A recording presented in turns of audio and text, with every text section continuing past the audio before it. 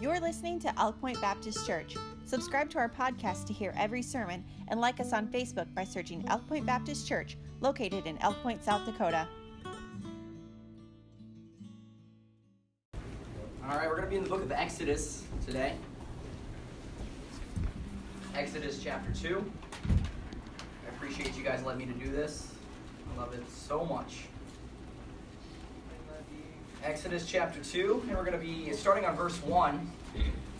And while we're turning there, just want to give you a rundown of what's leading up to this verse and what we're going to be talking about. We're going to be talking about Jochebed, the mother of Moses, and the faith that she had. Because without her faith, Moses wouldn't have been the great man that he was. It took Jochebed's faith to make him into that man. It took her letting go of the baskets, giving her life to Christ, giving her life to God, giving all of her efforts, all of her time to the Lord, and just throwing up her hands and let the Lord do a work in her life and in Moses' life as well. That's what we're going to be looking at here in Exodus chapter 2. And now leading up to this, I want to look at the context a little bit. Leading up to Exodus chapter 2. Now during this time, the Israelites were slaves, and they were under the Egyptian nation. They were the slaves to the Egyptians, basically, and these people were persecuted. They had nothing. They were powerless, and it was a very tough situation during this time. They didn't really have anything, but in spite of that, in spite of being slaves, the Lord still blessed them. The Bible says that they were multiplied. They multiplied abundantly, and they became a huge nation. The nation of Israel became huge in spite of everything that the Egyptians put their way. They still continued to multiply. They were still fruitful, and that's how the Lord blesses.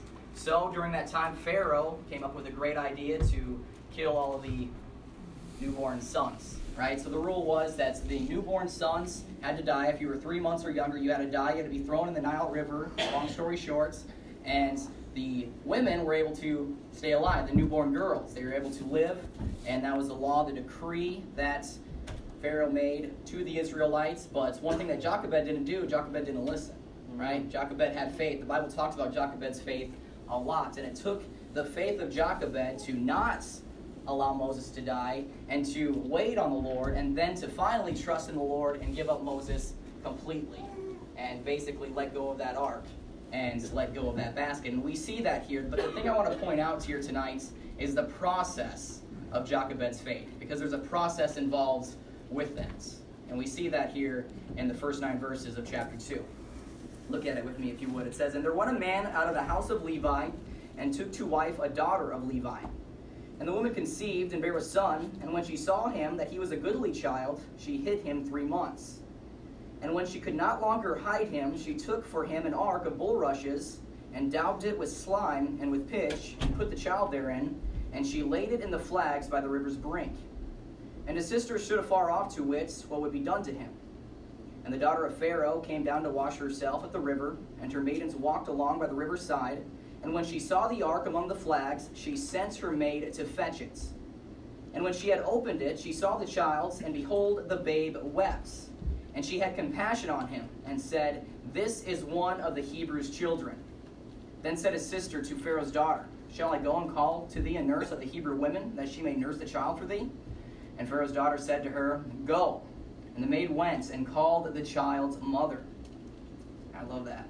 "And Pharaoh's daughter said unto her, Take this child away, and nurse it for me, and I will give thee thy wages. And the woman took the child and nursed it." Let's pray. Our Heavenly Father, Lord, I thank you so much for your grace. I thank you so much for your mercy. I thank you so much for allowing me to be here today to preach your word, Lord. And I just thank you so much for saving my soul. Thank you so much for everything that you've done for me, you've done for this church, Lord. And thank you for allowing me to get to the point where I can just give it all to you, Lord, and surrender my life and let go of my works, let go of my selfishness, and letting you control my life, Lord. I thank you for that day, and I ask that you continue to help me do that.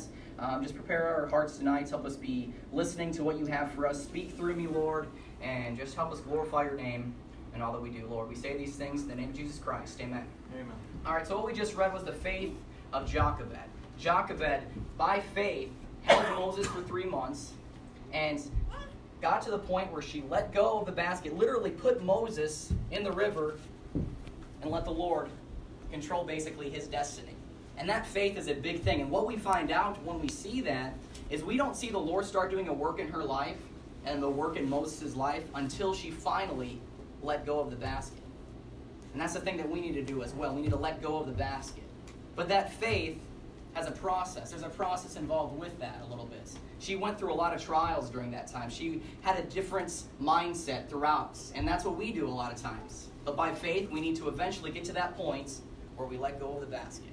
And we see that here in the first 9 verses of Exodus chapter 2. First off, I see that her faith was reluctant at first. She had a reluctance to start off that faith. She had faith that the Lord would provide, but she was reluctant and finally letting go of the baskets and backing away and letting the Lord control it completely. We see that in verses 2 and 3. Look at me if you would. Look with me if you would. It says, "And the woman conceived and bare a son, and when she saw him that he was a goodly child, she hid him 3 months. And when she could not longer hide him, she took for him an ark of bulrushes." Right there, when she could not longer hide him. When she could no longer do it anymore, that's when she finally placed him in the river.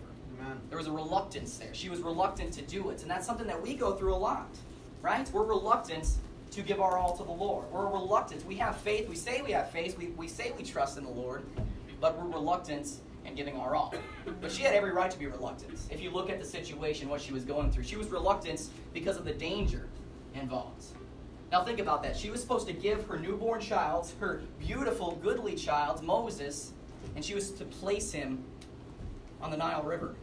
That same Nile River is where thousands and thousands and thousands of babies died, were fed to the alligators. So these alligators, these crocodiles during this time, man, they were hungry for the taste of blood. They were hungry for the taste of babies. And the Lord expected her to put that baskets on the edge of the Nile River. That's a dangerous thing going on. It's another danger knowing that Pharaoh's daughter is right there and knowing what she can do if she saw that. If she was in a bad mood, she could have just tossed that baby over, right?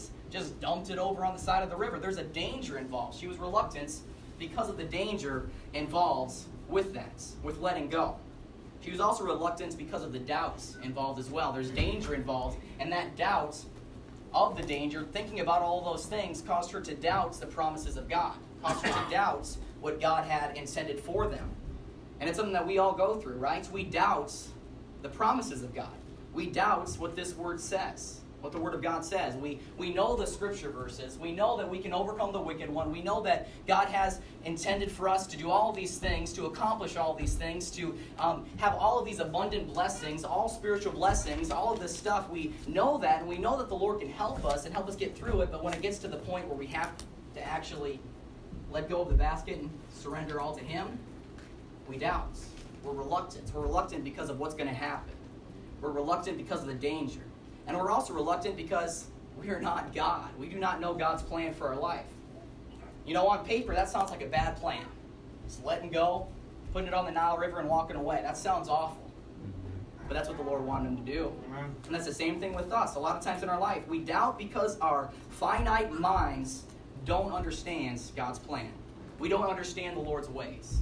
We don't know the plan. He knows it from start to finish. He knows what's going to happen. That's why He has the perfect plan. But for us as Christians, for us being in this world, we don't know what's to come. We don't know what's going to happen, so we're going to do what's best in our eyes and in our minds. But we cannot do that if we are Christians, if we're trusting in the Lord. If we say that we've surrendered to the Lord, we must not, we can't not do that. We need to trust in the Lord. We got to realize that His ways are above our ways. The Bible says in Isaiah 55, verses 8 through 9, "For my thoughts are not your thoughts, neither are your ways my ways, saith the Lord. For as the heavens are higher than the earth, so are my ways higher than your ways, and my thoughts than your thoughts." We need to remember that.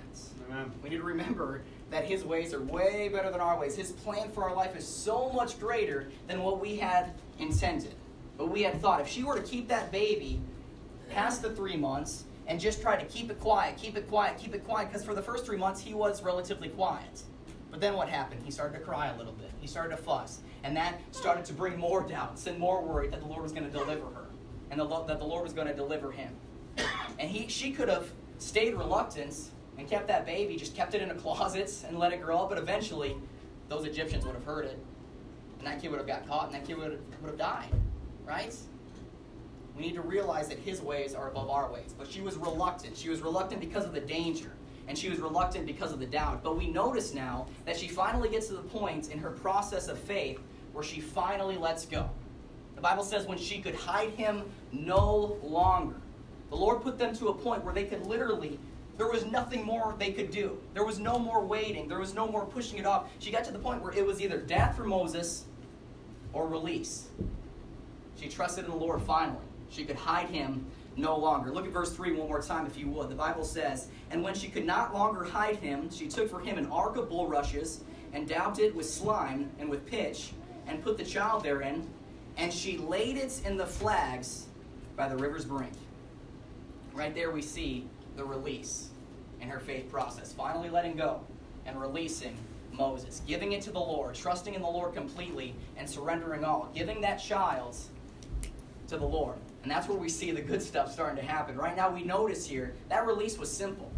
It just says she laid it in the flags by the river's brink. It was a simple release. Same thing with us. It's very simple for us. There's not many plans involved. Jochebed did not have to do this and do that and do this and try to figure out a perfect plan to release that basket. All she had to do was just lay it in the Nile River. It's a very simple process. Our faith is simple. Surrendering to the Lord is simple. You know, she did exactly what the Lord wanted her to do. She trusted in the Lord and she placed Moses in the hands of the Lord. Exactly where he wanted.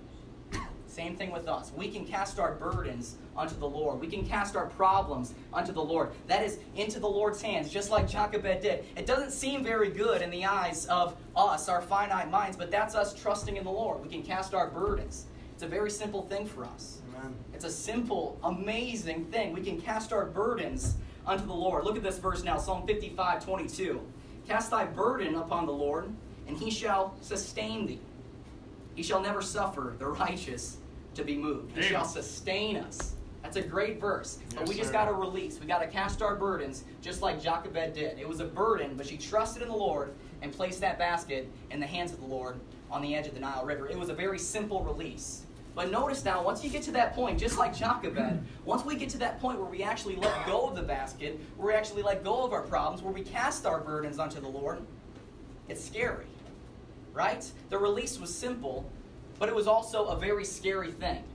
The release was scary as well. Now notice, once she did that, she no longer had control. For the first 3 months, she had control over that child. She could calm it down when it started to cry. She could calm it down where it got too loud. She had control over that situation. She had control over that burden, over that trial. But when she finally let go, she had no control over it. You don't hear Jochebed whatsoever until the end of this story after this, because she no longer had control. She released her hands and she gave it to the Lord. That's a tough situation. A lot of us go through that, right? We don't want to give up our problems. We do not want to cast our burdens on the Lord, because a lot of times we try to suppress our emotions. We try to suppress the stuff that we're going through. Oh, I'm not stressed. I'm not going through this. I'm not going through that. It's fine. I can handle it myself. I can handle this temptation myself. I don't need help. I can handle this sin. I'm going to get it under control eventually. Right? I can do it myself, because we're too scared to actually do the simple release of letting go and letting the Lord do the work, because it's a scary thought. She no longer had control of that child anymore. The child that she grew, the child that she nursed. This lady, this woman literally took Moses every single day, probably constantly throughout the day. She was taking care of Moses. She was feeding it and nursing it and changing its diapers. And then at one point she just had to let go. That's a scary thought. A lot of times with us, we go through it. It's very scary. Sometimes we have pet sins like that. You know? We start getting used to our sins. We like the way it makes us feel. We like that it's a stress reliever sometimes, right? And we have those pet sins, those pet problems, and it's kind of like Jochebed with Moses. She got to a point where she nursed it every day. She took care of it, so she got to a point where she didn't want to actually let go in the end. Same thing with us, with our problems, right? There's many different situations, there's many different applications with this, but we all have that one thing that we're not willing to let go, because we have no control over it after we finally cast that burden onto the Lord. It's a scary situation. It's scary because she no longer has control of that problem. It's brought to light. Once that happened, it became real in her life. Like, am I really doing this? walking away. It's really done now. It's official. There's no going back after that. That's a scary, scary, scary thought. It's a scary thought because she no longer had control. It's also a scary thought because she had to rely on other people after that. Because once she released it, there was no doing any more work on her end. She had to rely on the Lord, and she had to rely on the people around her. Look at verse 4, if you would. The Bible says, and his sister stood afar off to wit what would be done to him. It's right there. She had to rely on her daughter Miriam. She was no longer in the situation. She backed off. She released it. She was done. She gave it to the Lord, and she had to rely on Miriam to do the work. That's the same thing with us in a lot of situations. We need help, right? So when we cast our burdens onto the Lord, a lot of times I'm very good at casting my burden on the Lord. I'm very good at telling him my problems and telling him to fix it. But then when I finally get to the point where he tells me what I need to do to fix it, that I need to release this, and I need to get help. I need help from somebody else. I'm getting too stressed in the situation I need to take back. I need somebody around me to help me. That's the hard situation for me. I'm willing to cast my burdens. I'm willing to talk to the Lord, but I'm not willing to get help from anybody else but myself. That's something that I go through a lot. That's something that we all go through. But you see here that Jochebed would not have been able to save Moses. We would not be talking about the faith of Jochebed if she did not get help from her daughter Miriam. Same thing with us. It's a scary situation to ask for help, because when you ask for help, they might fail you. They might do it wrong. That's what goes on through our head. But if we are trusting in the Lord, if we're doing it and giving it to the Lord in his will, he's not going to. It's a simple release, but it's a scary release. But it's something that we need to do. We need to get help. We need to ask help from our Christian friends, from our church. The Bible talks about that a lot. The Bible says in James chapter 5, verse 16, confess your faults one to another and pray one for another that ye may be healed. Amen. It's talking about us getting help from the church, getting help from our Christian friends around us. Now that term one another is used a lot in the New Testament. If you read it at all, you're going to see that word eventually more times than you can count. Now that term one another is two words in the English language. We use it a lot, one another, one another. But in the Greek, it's actually just one word, and that is allelon. Allelon. Now that term is used a lot in the New Testament as a whole. The term is used 100 times in 94 New Testament verses. Allelon, that one another, one to another. Paul talked about it so much. He used 60% of what we read in the New Testament about one another is written by Paul. It's because, man, we need help. Amen. We need to confess our faults. We need to ask for help. When we're stressed out, when we are dealing with things that we do not want to talk about, we do not want to give up, we do not want to let go, we need to seek that help, because a lot of times what happens is the devil does not want us to get help. Because once we finally get help, we get help. Amen. That's a lot of things that happen. It's a scary thought, but we need to get help. We need the Christians around us. That's right. A lot of times, the hardest part is actually asking, but after that it gets a whole lot easier.